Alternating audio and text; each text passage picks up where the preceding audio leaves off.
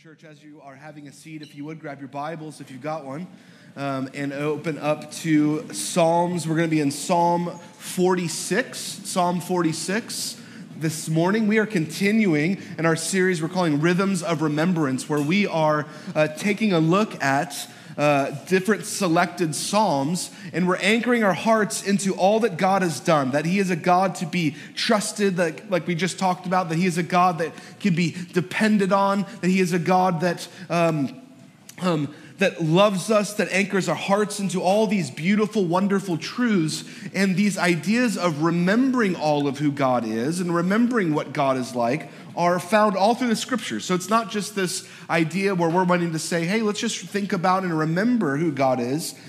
In fact, in the Old Testament, walking through the book of Exodus, you see God rescue and save and keep a people for Himself. He brings them out of this wilderness wandering, out of slavery, out of captivity, and He tells them to build a temple. And in this temple, they're going to have these times where they remember all that God had delivered them from, where they're going to remember all that God had saved them from, where they're going to remember all these things that the Lord had done. And that's their time gathering together in the temple where they would worship this God who delivered them out of slavery and out of the wilderness. And then God actually institutes these weekly rhythms that they would remember God. He institutes even monthly rhythms where they would remember God, and even yearly rhythms and festivals and celebrations, all anchored to remembering who God is and what He's like. We see it even in the New Testament all over the place, where God calls us to remember who He is. Jesus, in fact, tells us in the upper room when He is about to go to the cross, He takes these ordinary elements of bread and wine, and He says, take these, and when you take of these, do so in remembrance of me. He's wanting us to anchor our hearts to the realities of who He is. And oftentimes God uses this idea of remembering to anchor our hearts into our current reality so that we don't forget. Because so often throughout our lives, throughout the day, the sin beats us down, the world beats us down, we forget what He's like. And the Scripture's always calling us back. Remember who He is. He is our shelter. He is our strength. He loves you. And so this morning, we're going to be in Psalm 46. And we're going to be looking at our dependence on God. So I'm going to read it in its entirety, and then we will spend some time walking through it. Psalm 46 says this: God is our refuge and strength, a very present help in trouble. Therefore, we will not fear, though the earth gives way, though the mountains be moved into the heart of the sea, though its waters roar and foam, though the mountains tremble at its swelling. Selah. There is a river whose streams make glad the city of God, the holy habitation of the Most High. God is in the midst of her, and she shall not be moved. God will help her when morning dawns. The nations rage, the kingdoms totter. He utters His voice, the earth melts. The Lord of hosts is with us. The God of Jacob is our fortress. Selah. Come behold the works of the Lord, how He has brought desolations on the earth. He makes wars cease to the ends of the earth. He breaks the bow, and He shatters the spear, and He burns the chariots with fire. Be still and know that I am God. I will be exalted among the nations. I will be exalted in the earth. The Lord of hosts is with us.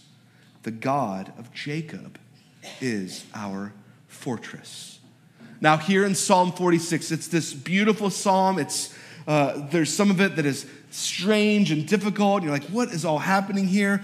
There's these incredible themes, but baked into Psalm 46 in verse 10, we have what might be the most recognizable scripture verses in all of our Bible, right? Right up there with Psalm 23, we've got this one. It's, be still and know that I am God. Anyone familiar with that one? Okay, one person. Okay, good. No one else? It's on coffee mugs. It's on like every Thomas Kinkade painting back in the day in the early 90s. It's probably, you might even have it on a plaque when you walk into your house so that you can be reminded of this beautiful statement, be still and know that I'm God. They're these comforting words, right? I'm pretty sure I've got it on a mug somewhere. However, as I began to prepare to preach this sermon, and I was like, we're going to be talking about dependence on God. We're going to do be still and know that I'm God because, man, we can just anchor to that, and it's so comforting, and it's so beautiful. Man, I thought this is going to be incredible. It's going to be awesome. But I was so wrong in what I thought be still and know that I'm God is all about. And it's taken me hours. In fact, I had to retool the whole thing even just a couple days ago to wrap my heart and mind around what is going on here in Psalm 46. And after studying Psalm 46, namely verse 10, I believe this may be one of the most misapplied verses in our Bible, just because of how popular it is, of how recognizable it is. So what does it mean? What's going on here? How often we just pluck it out and we say it, but we don't understand the context that God is giving to us in the scriptures. He's trying to anchor our hearts to something profound here. See, for a pastor, it's easy. It's like, oh man, this is a great introductory thing. We can just stand up there and before service starts, we can just say, be still and know that I'm God. And we all kind of feel a little bit better about ourselves and we can, feel a little bit more religious and then we can leave and like, oh yes, that's wonderful. And everyone sort of calms down and we're not quite as nervous about things going on in our life and we just sort of say it as a blanket statement. But it doesn't mean that at all. It's not just a platitude to sort of get you through the day. That's not what's happening here in Psalm 46. In fact, these words aren't even really addressed to us. The psalmist is writing in this stanza where we find this in Psalm 46:10 to warring nations, embattled warring nations that are fighting each other. And God says to these warring nations, be still and know that I'm God.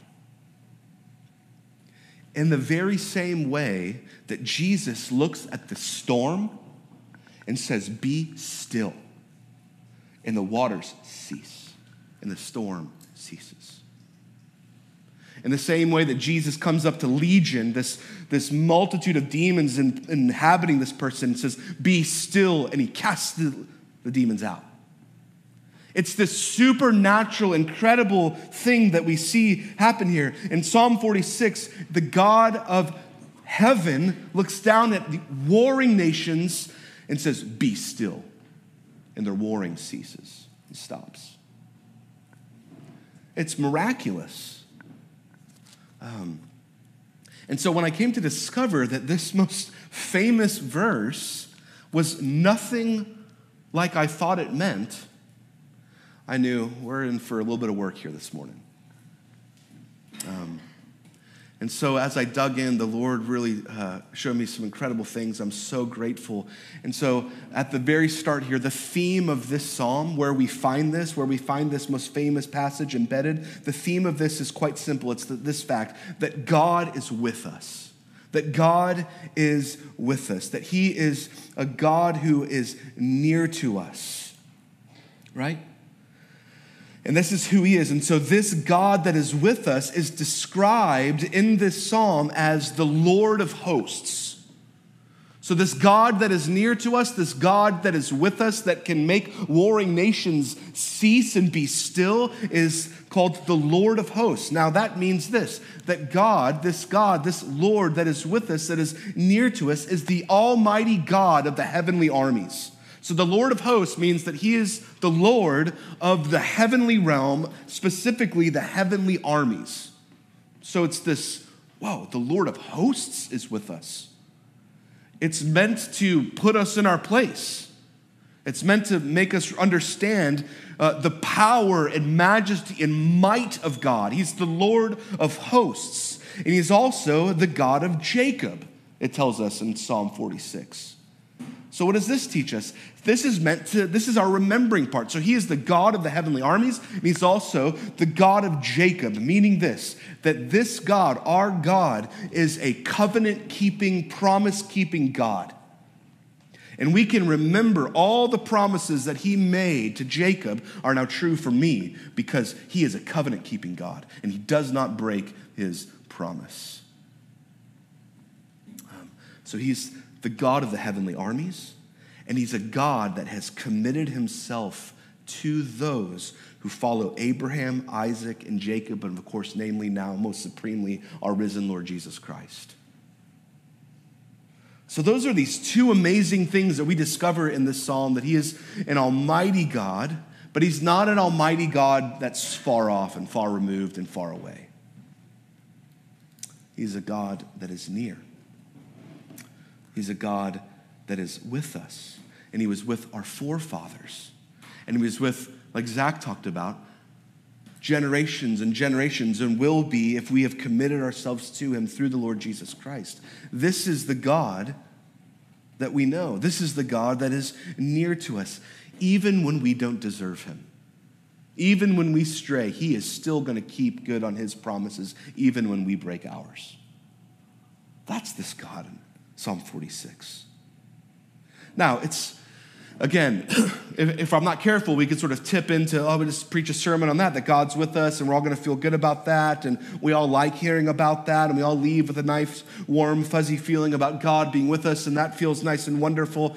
But it's much, much more than just sentimentality. So many times, sermons and religious ideas are just deduced down to sentimentality. But sentimentality doesn't survive the shocks of life. Sentimentality doesn't survive those catastrophic moments in our lives. They just don't last. It's not just think a nice thought. It's not platitudes that God's giving to us here. And so I was like, Lord, help me not just preach a sermon that's just all about sentimentality and a pat on the back. And how do I know that the writer of this psalm is not just saying, it'll be okay, and move on? How do I know it's much deeper than that, and it's rooted in something that is weighty? Because the tapestry and the backdrop of this psalm is war. Remember? And what comes with war?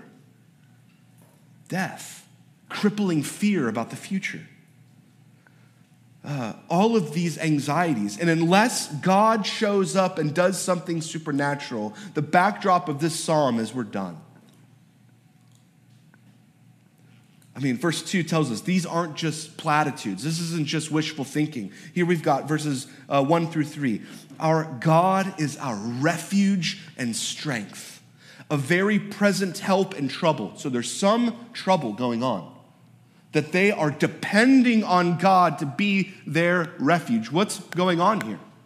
What could be so cataclysmic that they're saying, God has got to be very present in this time of trouble? Well, look at this, verses 2 and 3.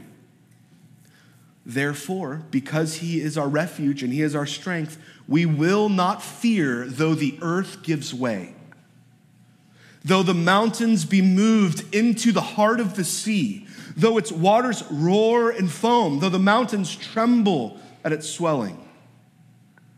Now, if you take that literally, we see an astonishing, frightening scene being painted before us. A lot of times we read the Psalms and we just sort of like kind of go through them like, oh, that sounds like psalmy language, right? Okay, let's just move on. That's nice. Let's get to be still and know that I'm God. What's going on here is cataclysmic. It's we see the immovable mountains, the mountains that we love to go visit and see, the mountains that are immovable and unshakable, that are just there. They're enormous. I went and saw the Grand Tetons this summer. They're breathtaking. They're incredible to behold. And it doesn't look like anything will ever move those things. This is saying the immovable mountains are crumbling into the seas of the water and they're gobbling them up. It's a picture of the oceans and the waters gobbling up the mountains and shaking them and crumbling them like the sandcastles we make with our kids, and a wave comes and just annihilates it. And they're like, no, I should have built it further out. Right? We've all had those. Oh, I know, I should have seen that coming. Now, we're all well acquainted around here with hurricanes, right? We're like hurricane preparedness. We kind of have our guides we like to listen to. If you're like Space City Weather or you're whatever meteorologist you love, like we track the hurricanes, right? And we know like how strong they're going to be, how long they're going to last. We know when to raid HEB, and if HEB's out, then we know we can get water at Academy because that's like a secret hidden spot, or we go to Trader. We kind of have our little things that we go through because hurricanes are a real deal around here. Hurricanes displace, the water comes, and it's devastating. And so I think that even gives us a window into the type of cataclysmic event that's being presented here in Psalm 46. It's this dire and frightening situation. It's like Frank Billingsley telling us a category 10 is barreling this way, and you better get ready, and it's coming. Anyone like Frank? Never mind, that's a side note. You can talk to me later about him. Now, here's what we don't do when we hear Frank Billingsley tell us a Cat 10. Is there even such a thing as a Cat 10? Probably not. But that's what's being described here. It's a swallowing up a mountain, right? So we'll call it a Cat 10. There is such a thing. It's described in Psalm 46. We don't just walk around and say, hey, don't be scared. It's going to be fine. That's a platitude,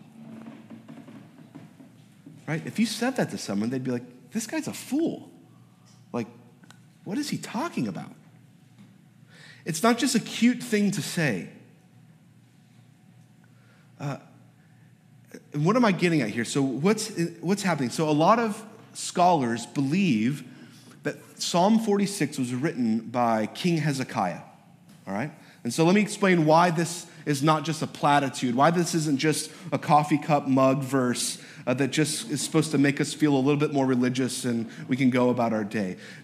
Many scholars believe that King Hezekiah wrote Psalm 46, and the backdrop of this psalm is a war that he was embattled in. And you can read about this war.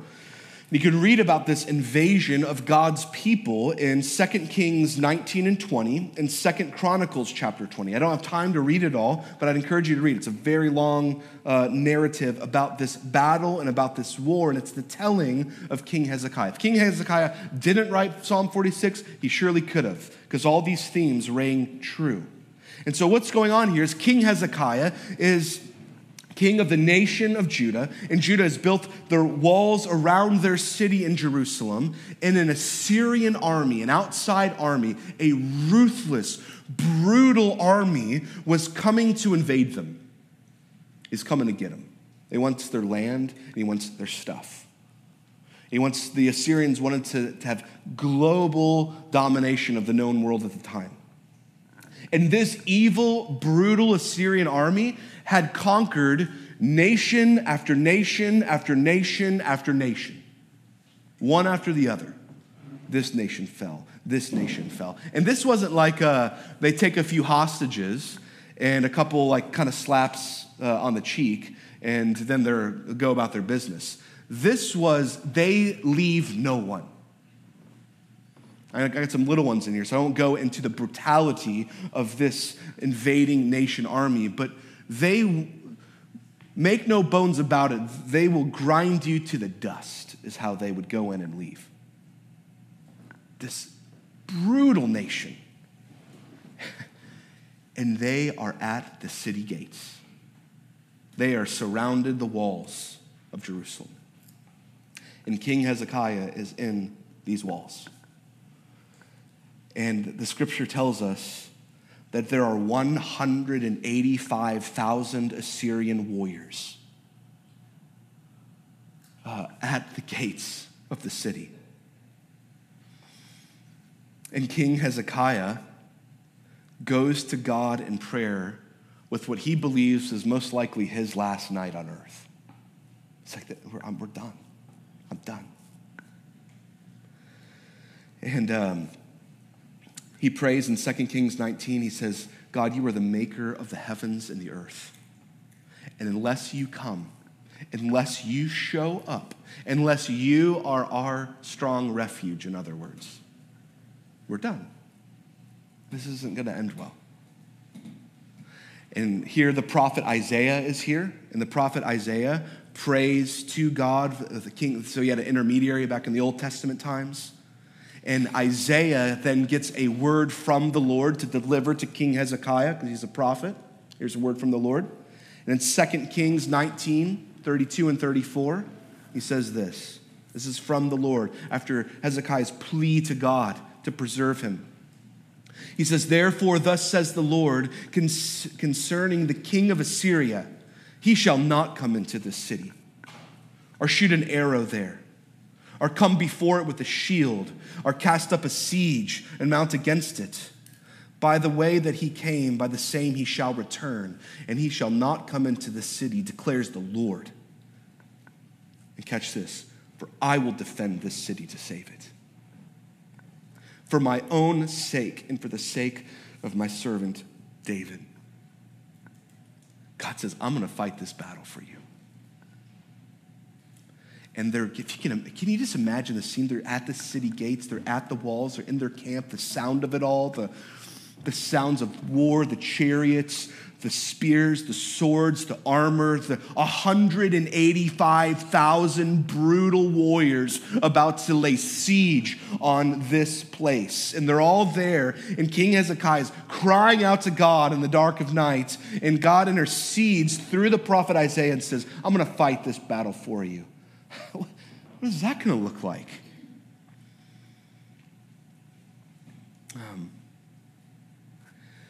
Remember, he's the Lord of hosts.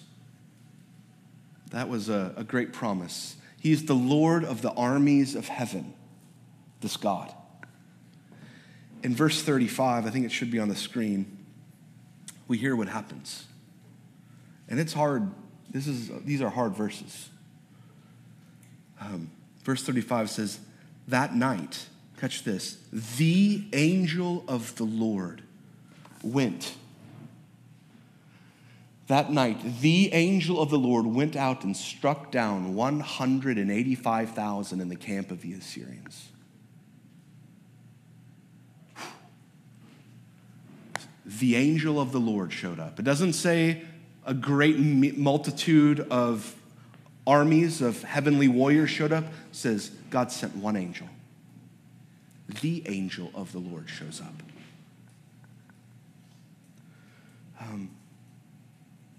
And the angel of the Lord, this one that came and saved God's people from this 185,000 warriors about to invade them. This angel of the Lord, this one angel of the Lord shows up all over the Bible. We could spend weeks and weeks talking about this theme of the angel of the Lord. He shows up in Psalm 34. The angel of the Lord shows up in the book of Daniel, where he goes into the fiery furnace and he saves Shadrach, Meshach, and Abednego. The angel of the Lord shows up time and time again through the Old Testament. And what many scholars believe, what I believe this angel of the Lord is the pre-incarnate Son of God, Jesus Christ.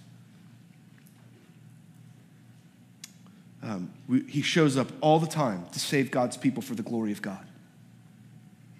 Think about this. The angel of the Lord shows up and in an instant annihilates 185,000 Assyrian warriors.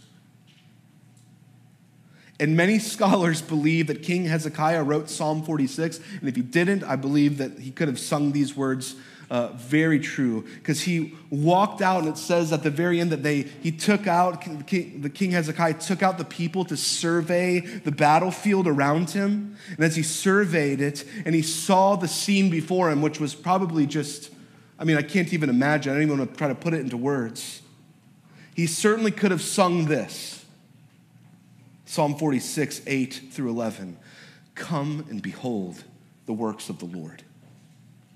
He has brought desolations on the earth. He makes wars cease to the ends of the earth. He breaks the bow and he shatters the spear and he burns the chariots with fire. As he's surveying this, and then he says this, be still and know that I'm God. Notice, this is in quotations. Now, this is God speaking. Be still and know that I am God. I will be exalted among the nations. I will be exalted in all the earth. The Lord of hosts is with us. The God of Jacob is our fortress. It's not just platitudes. God, I am dependent on God. I can't do this on my own. Unless the Lord of hosts shows up, I don't see a way out. He's got to come through. If you were an Israelite in the walls of Jerusalem that night and the Assyrians were there, it wouldn't just, it's not the idea of someone just walking around the city gates and saying, cheer up, don't panic. It's, God, unless you show up, I don't know what's going to happen. Now, what Psalm 46 is telling us, what it's reminding us, what it's wanting us to remember is that we need not fear even in the face of catastrophe.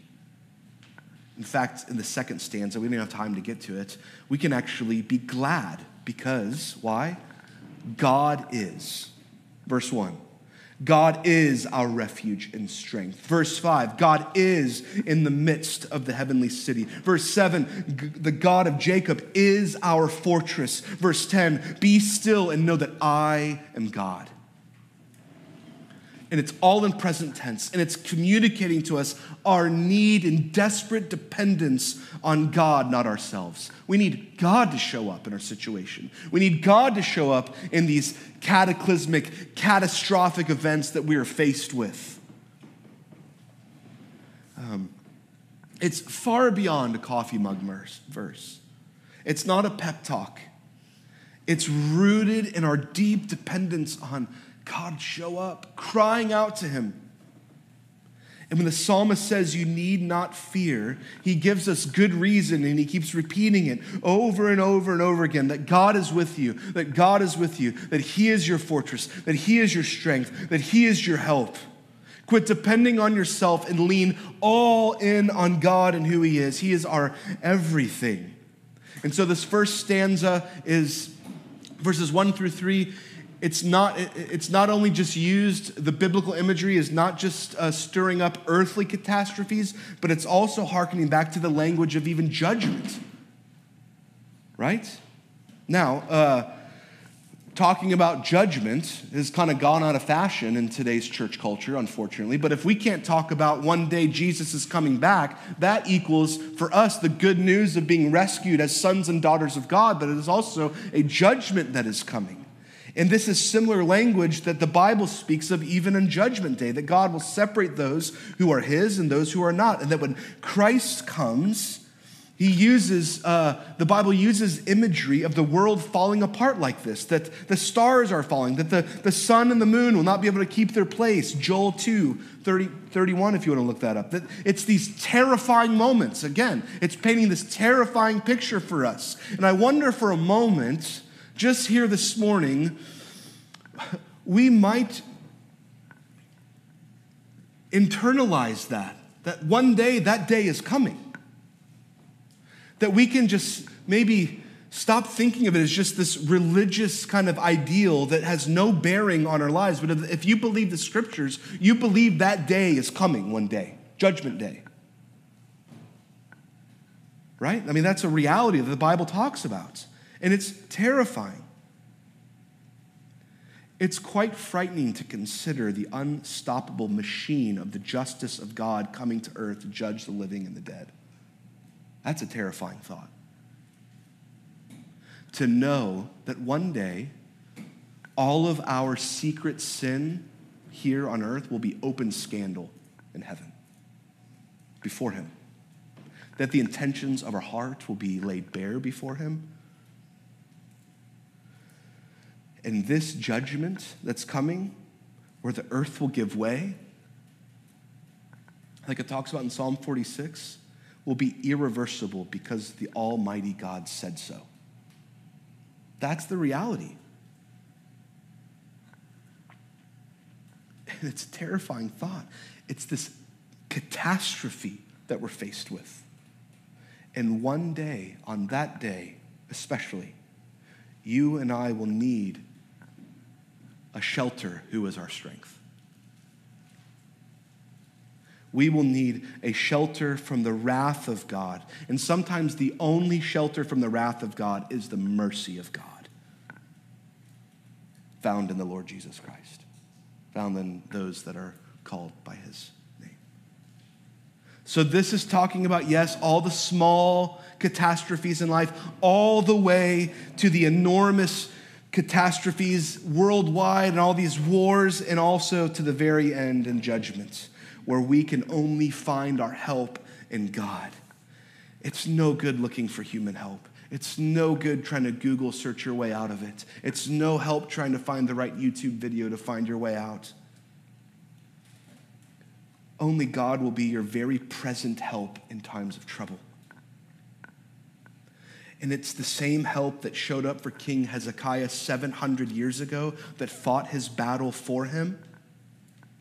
That when he thought death was knocking at his door and judgment was coming, the angel of the Lord showed up. And the angel of the Lord shows up for you and I. And the angel of the Lord is Jesus. Why did he come? Because without him, one day we would be swallowed up in these great catastrophes, even in death and judgment. But he came to crush the enemy that accuses us and tempts us and makes us fall into sin. And he washes us white as snow for those that put our trust and faith in the Lord Jesus Christ. So that on that day, that frightening day, we have a safe refuge in him. He came so that the Lord of hosts can be with you. And in order to do that, he came in a very surprising way. The angel of the Lord showed up in a manger. He was born in a gutter, in a garage. And he puts on flesh and blood. And he lives a perfect life, full of grace and truth, the scriptures tells us. And he goes to end the greatest war, death. And he ends it by going to a cross. And at the cross, he says, it is finished. And the veil is torn in two. And now we have access to this great Savior, Messiah, the Lord Jesus Christ, the angel of the Lord. And he ushers us into his presence. And 3 days later, he rose again and he defeated that greatest enemy, death. And he tells us in that day, in that great day, when judgment is coming, that if you're found in him, if you put your faith and trust in him that has come, the judgment that should befall on you fell on him, so that we can now be ushered into the very presence of the Most High God. And we can have joy in the city of God, as Psalm 46 talks about in the middle that we didn't have time to get to. And we can claim this wonderful, beautiful truth that God is my refuge and he is my strength. He is a very present help in trouble. Therefore, I won't fear, though the earth even gives way. Though the mountains be moved into the heart of the sea and the waters roar and foam, though the mountains tremble at its swelling, I'm dependent on God because he is my refuge and he is my strength, wrapped up and safe and found in the Lord Jesus Christ. Let's pray together, church. Lord, we thank you for your word. And Lord, we just stand before you in awe of you. And we thank you that you fight our battles for us, the ones that we face that we cannot fight on our own. And God, I pray for anyone in here that just in their life right now, God, they are crippled with fear and anxiety about whatever faces them.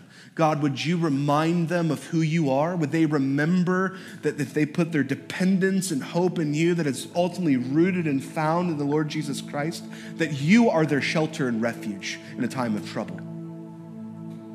And God, I pray for anyone in here that has never put their trust in the Lord Jesus Christ, that catastrophic day at the end, that judgment day, God, they don't know where they would be. Lord, would they today, for maybe the very first time, would they ask the Lord Jesus, the angel of the Lord that conquers sin and death, to fight the ultimate battle that they cannot fight on their own. And when they put their faith and hope and trust in him, that he died on a cross and that he rose again on the third day, and those that belong to him are now safe in his arms forever.